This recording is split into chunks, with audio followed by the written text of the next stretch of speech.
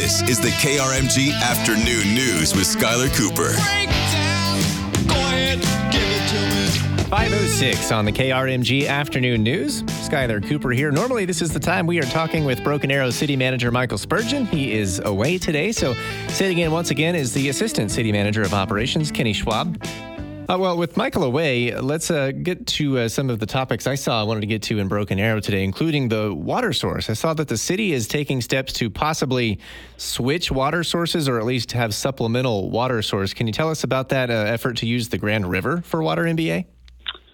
Yes, sir, absolutely. Broken Arrow is the fourth largest city in the state of Oklahoma, and part of that being that large in the population is making sure that we plan out strategically the next 30, 40, 50 years. And to do so, we engaged in a master plan study and a program of a second source, supplemental water, and Grand River, and was really just came out to be the number one opportunity for us.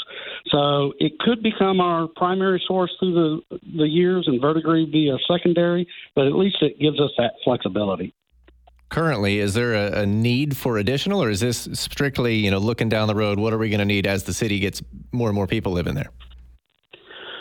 From a quantity point of view, meaning how much water can I take on a daily basis or an annual basis, we're good. We have no problem. But looking in the future, we want to make sure that our customers and our residents are covered. So it is a long-term planning solution. But with that also being said, we only have our primary source is the Vertigo River. So if there's ever anything that happens in that watershed, we would have to tie into our supplemental sources with the city of Tulsa. So it's just good planning for a community of this size. Now, I know this is a long ways out, so it'd be hard to answer this, but is this something that users would notice? I saw one comment that said, I hope it tastes different. Was that anything we could even tell at this point?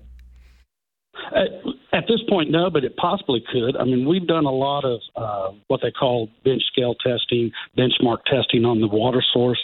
And the Grand River looks like it could be maybe less of a challenge to treat, specifically with what they call organics, and that's where a lot of your taste and odor issues come from. So it looks very positive for us.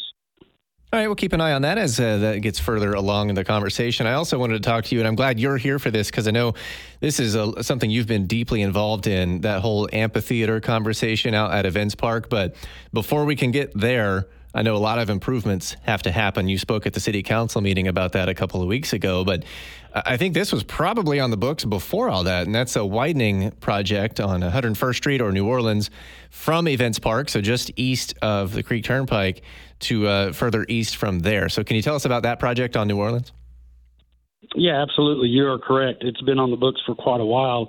First and foremost, Broken Arrow has to thank Wagner County. They have championed this project from basically 101st east to Oneida Road into the highway, Highway 51. It is an Oklahoma Department of Transportation project, and as I said, Wagner County really picked it up and championed it. It's a multi-jurisdictional.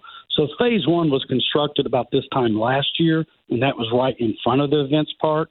And this is phase two. It just started this week. It'll continue east from the Events Park about a mile and a half. It'll include a roundabout at Evans Road, which is 225th. And then there will be a third phase, and that will be the Oneida Road intersection and going north to the highway, which is a very small segment. But right now, this is big. I think you said it earlier. It's about 12 months to get 3 lanes, about a mile and a half from the Events Park. Now, with that in mind, let's talk more about the amphitheater discussion. I know the efforts are still underway to get all that going. What all does the city need to do before we can even talk about a venue in terms of roads and getting water to that park, things like that? Is that all what has to happen first? A lot of it is there. The water is there. It's actually under Rural Water District, Wagner County Rural Water District 4, and we're already tied in. There's a school in there. There are the sporting complexes in there.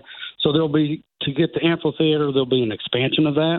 That's under design already. Parking lot, there's got to be 2,400 spaces added for the parking on site. Also, anytime you add parking, generates stormwater runoff. So you're going to have to address that through either detention, underground, or in a detention facility. So there's a lot of improvements, sanitary sewer as well. We've already started our side. We're already in designing for the public improvements, extension of the roadways. We also had a contract in place with another consulting firm that we were already working on, just like what you talked about, potentially a road headed out on the east side of the school, headed up north and over the railroad tracks tying into 91st. There's just so much going on. ODOT's actually got some improvements going on at 91st and Highway 51. So all of the things are coming together at the same time, but we've got engineers working on all sides. Is everything on track as we first heard about timelines? I know the Notes Live folks were looking at, was it late 25 or so? Yes, sir. Right now, I know Notes Live has entered into contracts with their engineers, and the City of Broken Arrow's engineer, we've entered into contracts as well. So right now it's at the early phases, but everything's moving forward. All right, that is Assistant. Best we can tell, everything's on time. Sounds good. Michael Spurgeon with the day off. This is the BA Breakdown with Assistant City Manager of Operations in Broken Arrow, Kenny Schwab. Good talking to you again. Take care. Thank you, Skyler.